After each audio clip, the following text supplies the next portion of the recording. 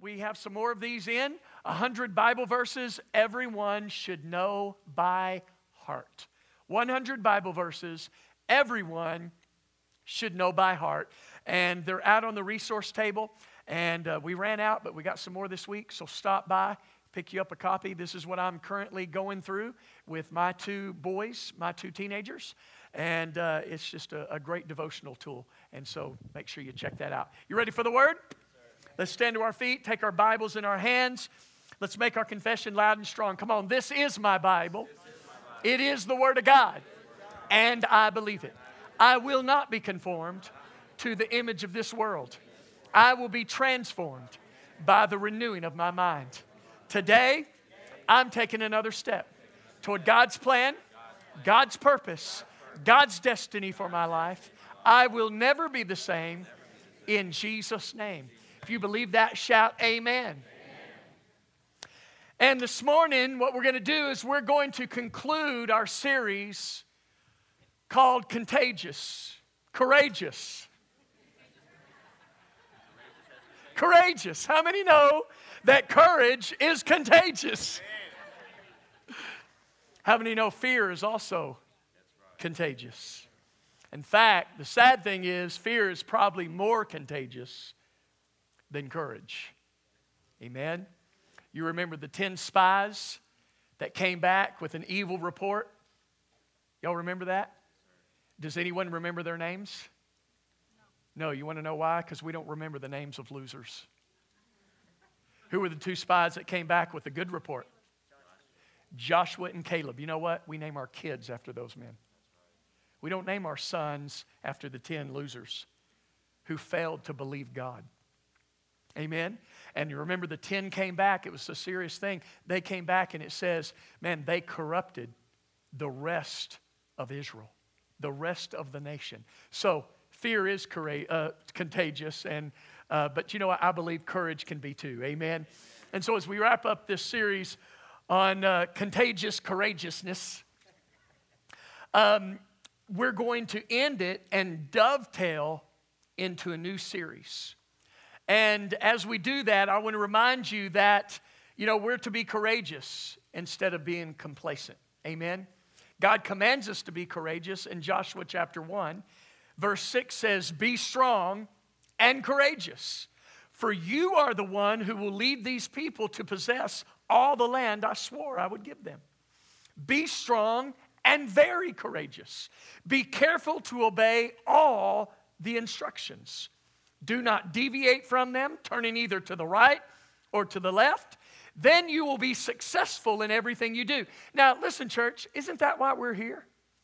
Isn't that what we all want? Isn't that what we all desire and long for? We want to be successful in everything we do. Talk to me, somebody. We want to be successful in our walk with God. We want to be successful in our marriages, in our parenting, in our jobs, in our careers, in our finances, in our relationships, in our hobbies. Right?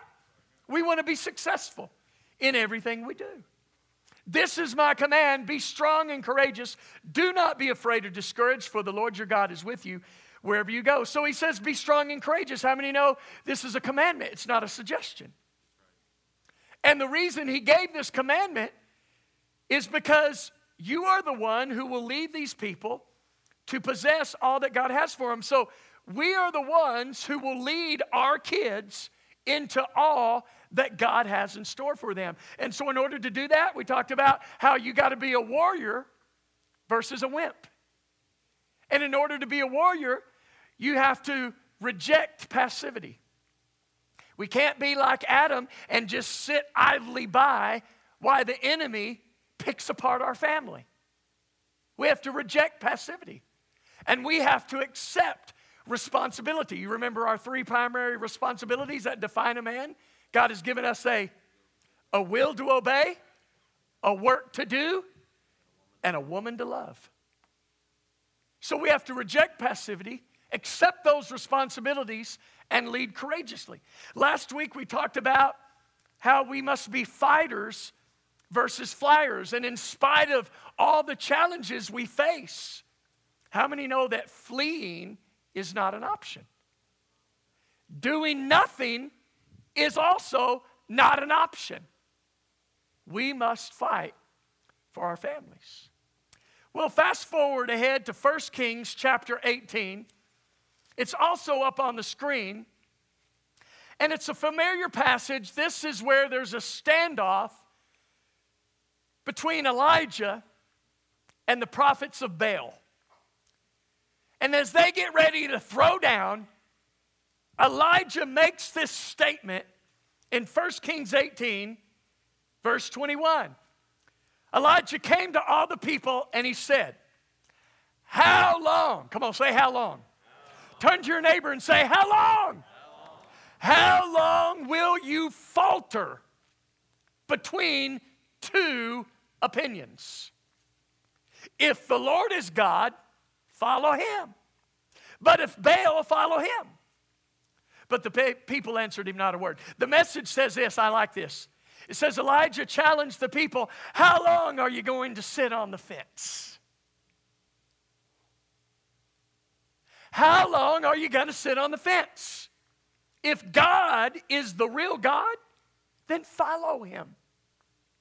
If it's Baal, follow him. Make up your minds. And so as we launch into this new series, and especially the message I have for you today,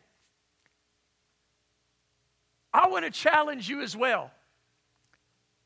In light of the question Elijah asked, how long will you falter between two opinions? How long are you going to sit on the fence? Because in all honesty,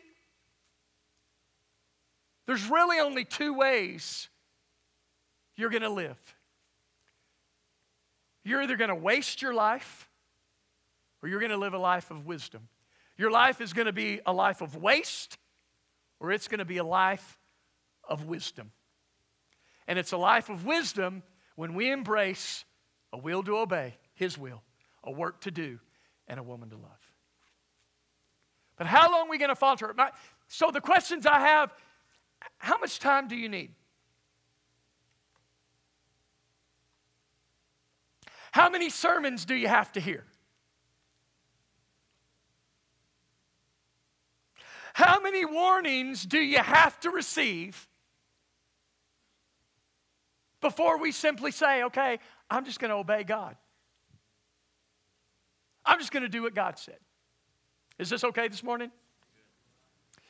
And listen, I realize that as we do this series and we launch into a new series focusing on the family, I realize it may seem like I'm beating a dead horse. I mean, basically over the last 3 weeks, I've been saying the same thing, but just a different way. We need to be courageous instead of being complacent. We need to be warriors instead of being wimps. We need to be fighters instead of being flyers. So, same message, same theme, just saying it a different way. And as I was bringing this series to an end, I just still couldn't help but feel real strong in my heart that we're not done yet. That we got to keep the focus here on our homes. We got to keep the focus here on our families. And the reason why I feel that strongly is, we can't keep sitting on the fence. For years, we have been, as a nation, in a values vacuum. We've been in a permissive society where basically, since the 60s, right? Sex and drugs and rock and roll, free love, free drugs. And now we're reaping the whirlwind of all that. And that mindset has permeated our society. And so we basically live in a valueless society. We live in a values vacuum. And we're reaping the results. Do you realize that every 30 seconds there's a divorce in America?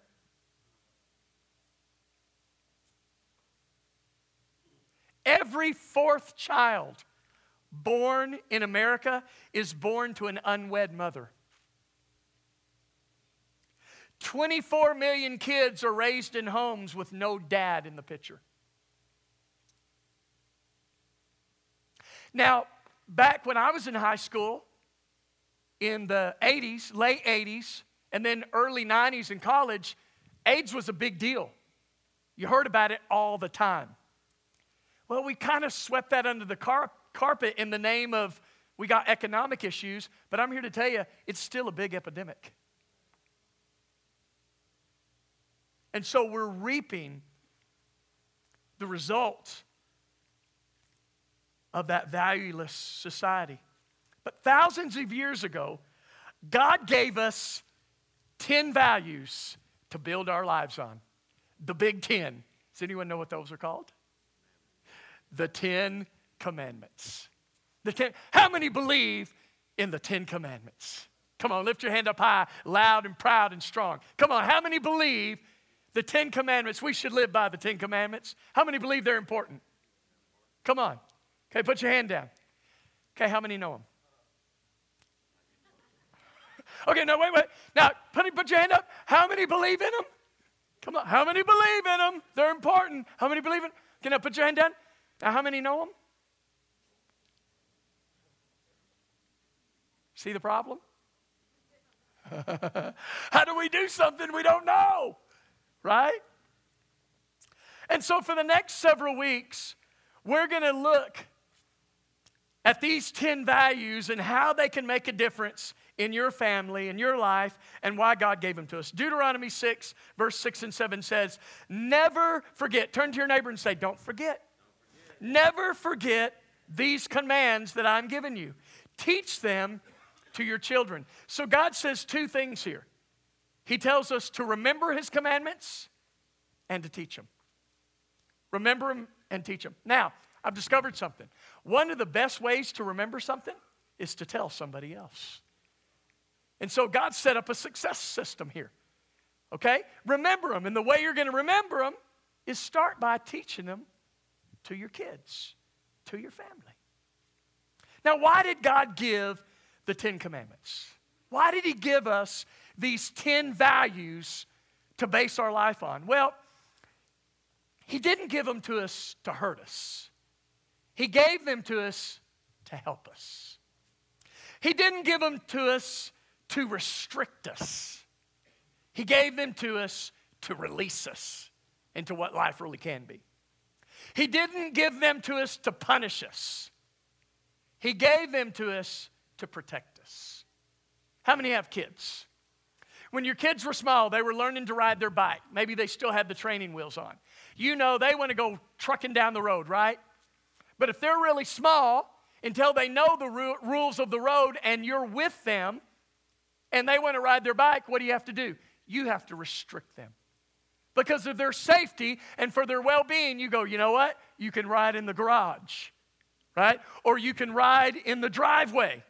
But unless I'm with you, you cannot ride out in that road. Now, we didn't do that because we're such killjoys as parents, right? And we didn't do that for our benefit as much as it was for their safety, for their protection. And so you need to realize that God is the same way. Every time.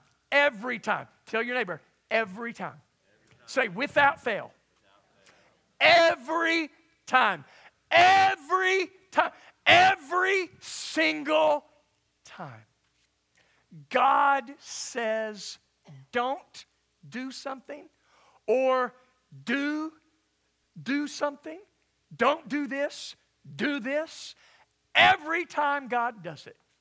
He never does that for our harm, for our hurt, to extract something from us, to hold us back, to contain us. He always tells us, don't do this or do this, so that he can protect us, so that he could bless us, so that we could live life at the highest level possible. Every time God tells us not to do something or to do something, he always does it for a positive purpose.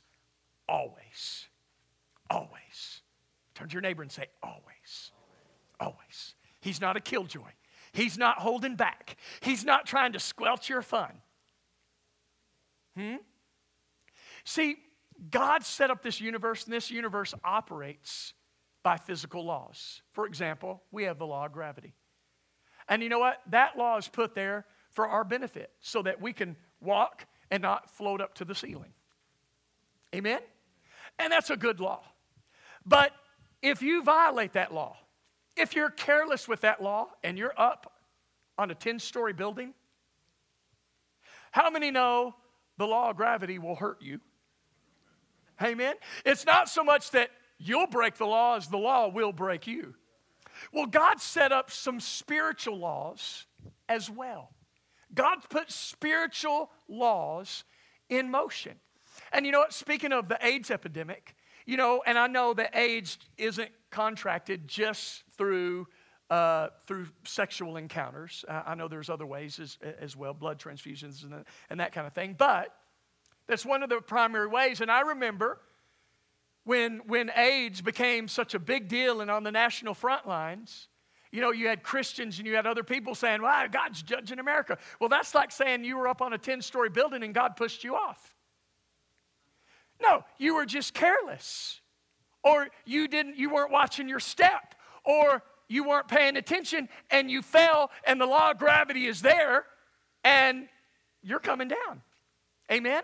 And so it's not that God is sending judgment or whatever, but God has set these laws in motion and He put them in motion for our safety, for our protection, and our well-being. But if we violate His laws, it's not that He sends judgment. How many know the consequences are automatically built in? Are you with me? Amen? And so today, I want to talk to you about not the 10 suggestions, but the 10 commandments. And they're not optional. God says if you do these things, things will go great in your life. And if you don't do them, things are really going to get messed up. In fact, do you know that psychiatrists now are saying we need boundaries for emotional and mental health? Huh? See, we thought the 60s were so good. Do whatever. Just do whatever you want, whenever you want.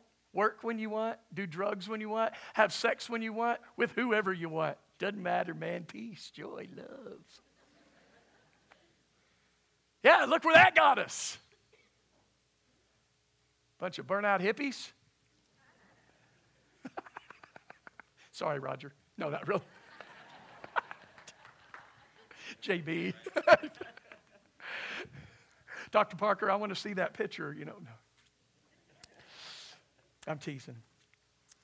So psychiatrists now, are realizing that it's not healthy to just do whatever you want, whenever you want. That now we need boundaries for emotional and mental health. We need parameters. Children who grow up without boundaries grow up being extremely insecure.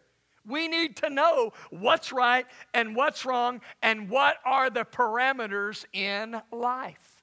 We need that. Huh? Listen, you know what? You know what makes football fun? Knowing where's the out of bounds. Yeah, where's the goal line? Are we playing on a 100-yard field or is it a 50-yard field? It ain't going to work. Well, somewhere in that area. What do you mean somewhere in that area? How far do I have to run before I spike the ball because I scored on you, boy? Right? We need to know. You know, it's not going to work to show up and go, hey, we're just going to play sports. And you show up with the basketball, I show up with the baseball, Shelly shows up with the tennis ball, Greg shows up with the bowling ball. What are we going to play? Oh, it doesn't matter. What? No, we kind of need to know what's the game. What are the rules of the game? What ball is required? Are we going to roll it, throw it, pitch it, or shoot it? Shoot it. What are we going to, are you with me? And so in the same way, we need these parameters, and God has given us these parameters, and God has given us these values. Now, as we go into these things and we launch into these things today, we're going to look at the foundation for building a strong life and a strong family with the very first command. Now, the order of the 10 commandments, they're not haphazard.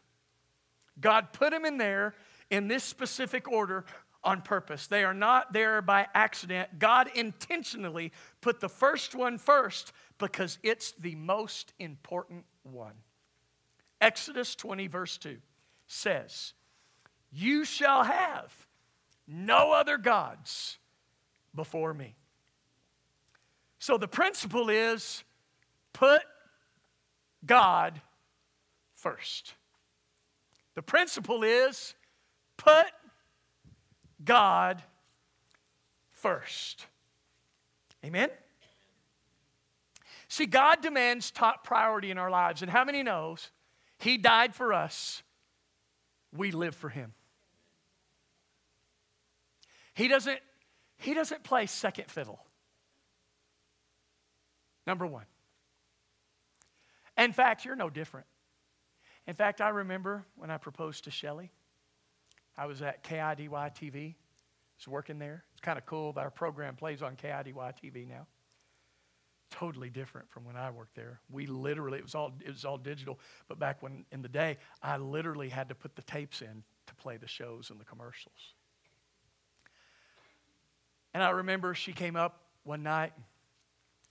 I grabbed a pillow from the couch in the front foyer, and I threw it down on the ground, went to my knee, and I said, Shelley, I love you more than any other woman on the face of the earth.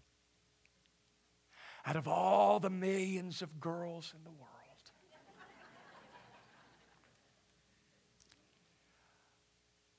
I love you.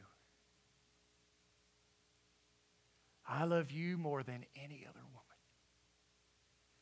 Except for Barbara. And she said, hey, that's okay. 2 out of 3 ain't bad. Right? Are you kidding me? Absolutely not. Shelley was so self-centered that she demanded that she be the only woman in my life. I mean, come on. 2 ain't bad. Second place, that ain't bad. Out of all the women, 2? We're no different, are we? See, when we get married, we have this built-in standard that we're the only ones. Talk to me, somebody. What makes us think God's any different? What makes us think He likes to come, number 2, to our hobbies, to our self-centeredness, to our whatever it is that we're into? Amen?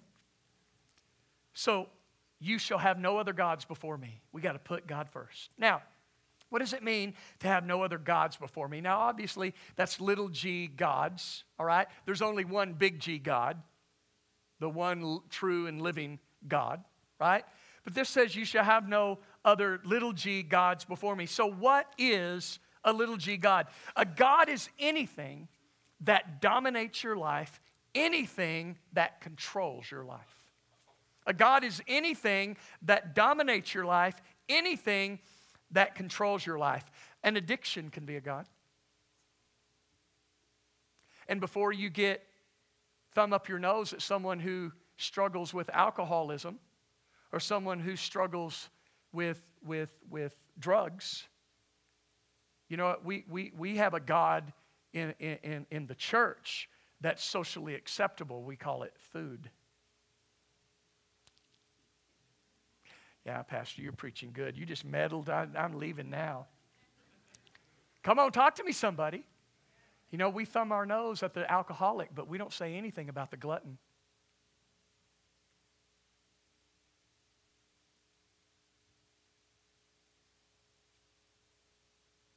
And it's killing us. It's killing America. The obesity rate in our nation is killing us. And so now you have people go to heaven early and they're standing before Jesus. He's like, what you hear? Oh, Lord, I quit smoking. I quit drinking. It was that fried chicken. Huh? It's Kentucky Fried. It's Colonel Sanders' fault. Where is he? So those things can be God. A career can be a God. Another person can be a God. We call it codependency. Golf can be a God. Tennis can be a God. Music can be a God. Any hobby can be a God. So even good things that God has created for us to enjoy become gods when you give them first place in your life. 1 John 5:21, I love this in the Amplified. It says, little children, keep yourselves from idols or false gods. And then it gives a great working definition of what a God is. Anything and everything that would occupy the place in your heart due to God. any sort of substitute for Him that would take first place in your life. That's good, isn't it? Anything and everything that would occupy the place in your heart due to God, any sort of substitute for Him that would take first place in your life. So today, people's lives are falling apart. Families are falling apart. Why? Because we have a faulty foundation. You ever go by a house? You ever have a house built or see a house being built? And you drive by and all you see is the lot. And for the longest time, all it looks like, all the progress is, it's all about the foundation. They're clearing the lot. They're leveling the lot. And then they're putting in the forms for the concrete, right? For the cement. They're putting in the rebar, right? And it seems like it takes forever. And then you finally see the concrete, and then they let it set for a week to 10 days to 2 weeks, depending on how tall the structure is going to be and the kind of cement and how quick it dries and the weather and all those things. And so you drive by for many months, it looks like all they're doing is messing with the foundation. Talk to me, somebody. Why? Because if you don't get the foundation right, it doesn't matter how pretty the rest of the house is. But once that foundation is in place and it's set and it's ready to go, man, the rest of the house, it actually goes up pretty quick. It's amazing how fast the progress is. Amen? Well, listen, your life is no different. And so the foundation of our lives that we have to build our lives upon is we have to put God first. And you know what I've discovered? With every principle God gives us, He gives us a promise. For every principle He gives us to obey, He gives us a promise of a reward we can claim that goes right along with the principle. Amen? But we got to get this foundation right. In Matthew 7, verse 24, Jesus said, everyone who hears these words of mine and what? Help me. Everyone who hears these words of mine and puts them into practice is like a wise man who built his house on the rock. The rain came down, the streams rose, and the winds blew and beat against that house, yet it did not fall because it had its foundation on the rock. But everyone who hears these words of mine and what? Does not put them into practice is like a foolish man who builds his house on sand. The rain came down, the streams rose, the winds blew and beat against that house, and it fell with a great crash. So it doesn't matter how much money you put into it. It's not going to last unless it's built on a strong, sure, firm foundation. Amen? And the first foundation that we must build our lives on is we must put God first. And here's the principle with the promise, Proverbs 3:6. In everything you do, put God first, and He will direct you and crown your efforts with success. Amen? Isn't that what we all want? So I want to share with you this morning, very practical, how do I put God first? Now, before we go, stay right there. Before we go to the first one, I want to share with you, I want to take an acrostic of the word first. F-I-R-S-T. And I want to give you 5 practical, biblical ways that you can put God first. Now, I'm here to tell you right now this morning, we're only going to have time to get to the first one. But it's the most important one. Now, before I give it to you, don't go yet. Before I get to this, remember I asked this question when we started up. Elijah asked this question, how long are you going to stand on the fence or sit on the fence? How many sermons are we going to hear? How many weeks, months, and years are we going to go to church before we actually decide to put God's word into practice? Talk to me, somebody. Is this okay? You still love me? Amen, Pastor. You're preaching strong. We love it that way. Yeah, come on with it.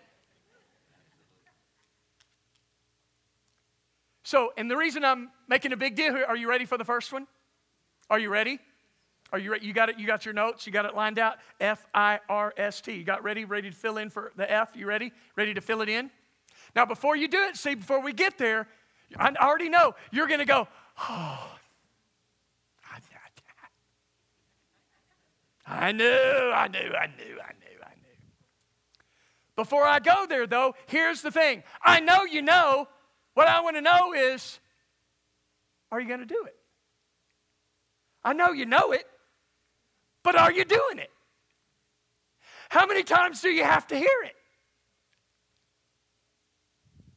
I'm smiling.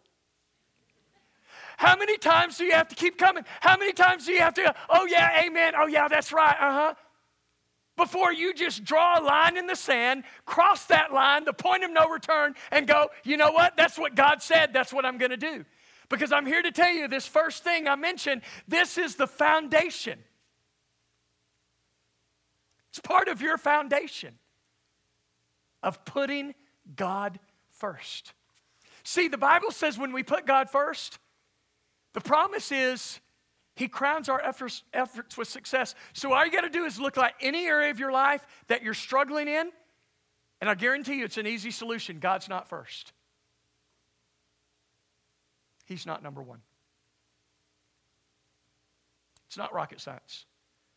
He's not mad at you. He loves you. But you know what? It's a priority problem. Put Him first.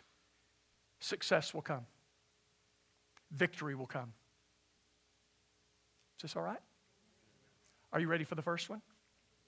Are you sure? You got your pencil ready? Are you Josh, are you ready? Don't do it yet, but are you ready? Okay. Do you have your pencil ready? Do you have your iPad, iPhone? You ready to type it in? Now, when you put this, when I give this to you, you're not going to go, oh, I knew he was going to do that. I knew. Big deal. See, and it's going to be easy because it's going to be common and you've heard it, and it's just going to be easy for you to dismiss this, and you know what?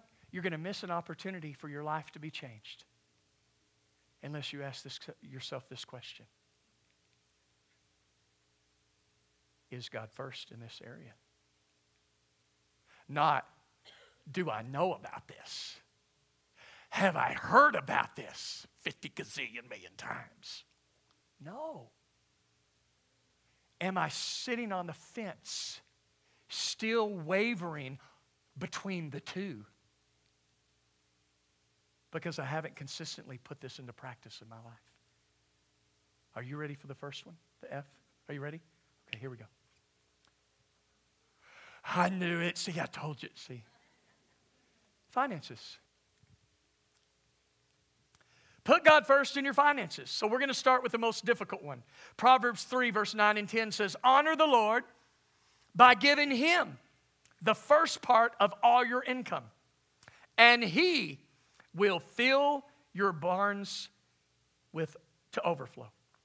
See, God says, give me the first part back, and I'll bless all the rest. God said, money is the number one way to test your priorities. I didn't say this. God did. Malachi 3, the Israelites are backslidden. And God says, return to me. And the people ask Him, how do we return to you, God? How do we make sure you're number one in our lives again? What do we do? God didn't say pray. He didn't say go to church. He didn't say forgive your enemies. He said tithes and offerings. Start giving tithes and offerings. That's where you start in your return back to me. Amen, Pastor. That's good. Amen. Say that. Why are you making a big deal about this, Pastor? Because you know why? Because lives are falling apart, even within the church. And the reason is not because we need to hear another fancy, sexy sermon. It's because we need to apply the last 20 we've heard. And the reason lives are falling apart is because we don't have a firm foundation. And our foundation rests upon putting God first. And I gave you the stat that 5%, and they even say that's overshooting it. It's more like 2 to 3%. 5% of the body of Christ tithes. 5%. See, some of you think an idol and you think a God is some little Buddha statue. It's not. It's your Xbox, it's your rifles, it's your rackets, it's your golf clubs, it's your Visa, it's your MasterCard, it's your car payment, it's your mortgage, it's your kids, it's your food, it's your restaurants, it's everything else you put before God. Wow, this came out a lot stronger than I thought. But I love you.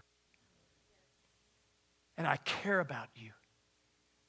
And I want to see the body of Christ strong. I want to see us going where God wants us to go. But you know what? We got to be setting on this firm foundation. And that foundation is we obey God. God is first.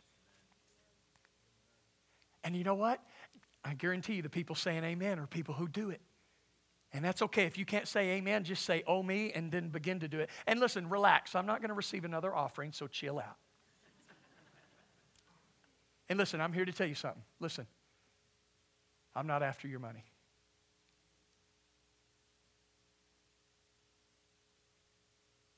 God is not after your money. He's after your heart. And where your treasure is, that's where your heart is. Why do you think she wants the big rock? It's not because she's materialistic. She wants the best you can afford. Why? Because it's a proof of your heart. I'm not saying money buys you love. I'm not saying all that. But you know what? If you spend more on your car, what do you value more? Women, you should have went, amen, glory to God, getting a new ring this afternoon. Where are our priorities? What's important in your life? I'll tell you what's important in your life. Pull out your checkbook. You have the local church there? Then God's not important.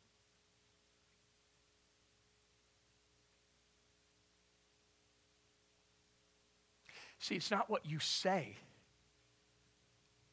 is important. It's how you spend your money. The way you spend your money says what's first in your life. Deuteronomy 14:23 says the purpose of tithing. Is this all right? You still with me? You still love me? You coming back next week? All right, you're not going to leave the church, right? You know why you don't need to leave CFC and you need to be here? And I'm not saying I'm the only one. But you know what? You have a lot of preachers who will not tell you this because they're afraid if I tell the truth and if I preach about money too hard and too strong, people will just leave. Well, you know, I'm sorry. God said this. It's in His Word. He emphasized it. In fact, it's nothing new. If you go all the way back shortly after the garden, go back to Abel and Cain. And what do we see? What is the difference between Abel and Cain? How do we know those two dudes are so different? Because Abel brings what? We know they're different because of the type of offering they bring. So from the get-go, you go all the way back to Genesis. You know, and so somehow, somewhere, Adam instilled the importance of when you give something to God, you give Him your best. And we see Abel brings the best of the flocks to God. And what's Cain bring? Leftover vegetables. The little bitty squash instead of the big zucchini. He brought him the little bitty peppers. Yeah, just bring God the leftovers that didn't do that good. And it was a condition of his heart. And God frowned on that and said it's not acceptable. Right? Amen? And He said, if you do well, won't it go well with you? If you do well, if you do what's right? So the purpose of tithing is to teach you to put God first in your life. So what is tithing? Let's establish that. What is tithing? Tithing is 10% of your income. 10% of whatever God blesses you with. So here's an easy way. All you do is you take whatever amount God blesses you with and you remove a zero. That's a tithe. So if God blesses you with $10, what's a tithe? Remove the zero. $1. If God blesses you with $100, what's a tithe? Remove a zero. $10. If God blesses you with $1,000, what's a tithe? If God blesses you with $20,000, what's a tithe? $2,000. If God blesses you with $100,000, what's a tithe? $10,000. If God blesses you with $1 million, what's a tithe? $100,000. Some of you would I'd like to experiment with that one right there. Right? Well, you know what? I bet you would, but you know what? If you fail to give God $1 off of every 10 off of every 100, there's no way you'd give Him $100,000 out of $1 million. Because if you're not faithful in the little, there's no way you'll be ruler over much. Reminds me of a story. There was this guy, Greg knows this guy.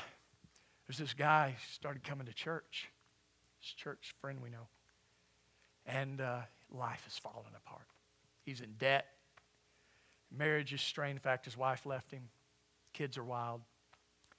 Comes to church. He hears a message kind of like this about the importance of putting God first. One of the ways to do that is through giving. He gets saved. Okay? He starts tithing. And not overnight, but over time, his wife comes to church. She gets saved. His kids get saved. His family gets healed. Man, a few years ago, he starts getting out of debt. He's paying off his debt. He gets an increase and a big promotion in his job. Well, 3 or 4 years ago, and man, now he's writing some big tithe checks, and man, it's bugging him.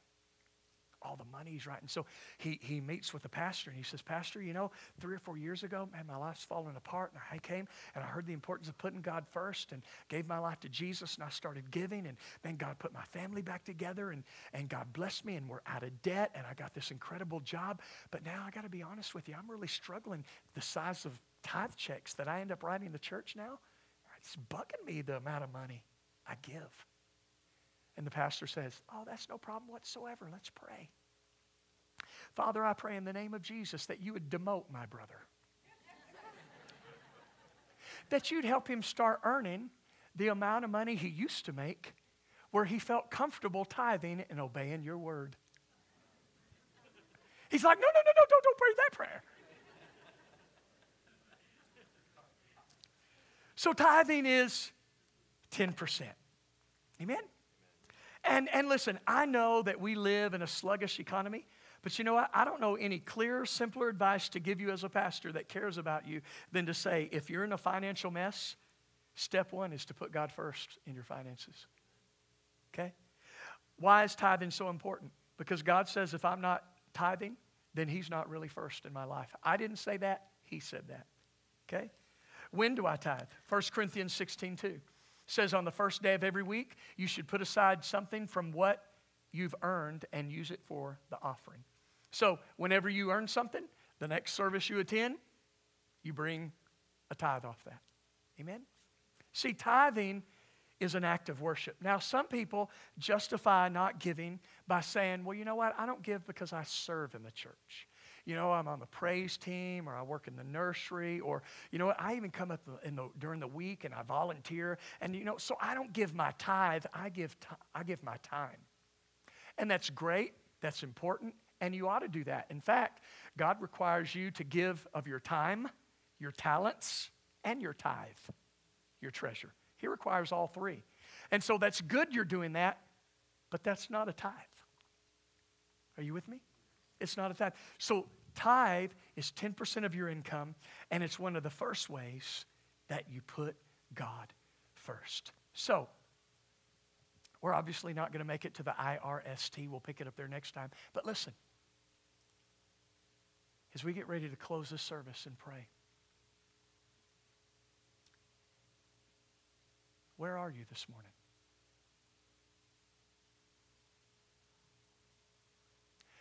We look at the commercials and they're funny. We look at God's Pie. That God's Pie about the tithe, that commercial, and that's funny, but you know what? That's the way we live our life.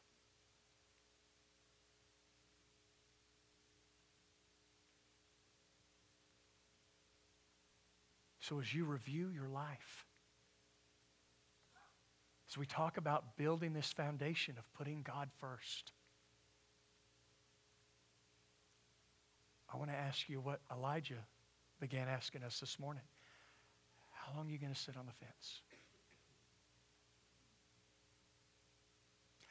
How many sermons are you going to hear? How many services are you going to attend before you just say, I'm going to obey God? I'm just going to obey God. You know what? If I have to eat beanie weenies for the next year, I'm going to obey God. If I have to drive an old clunker and not buy clothes for the next several months, I'm going to obey God. I'm putting him first. get that foundation in place. So when the storms come, you're standing secure, knowing that when you obey God's principle, now you can claim his promise. Amen. Did you learn something today?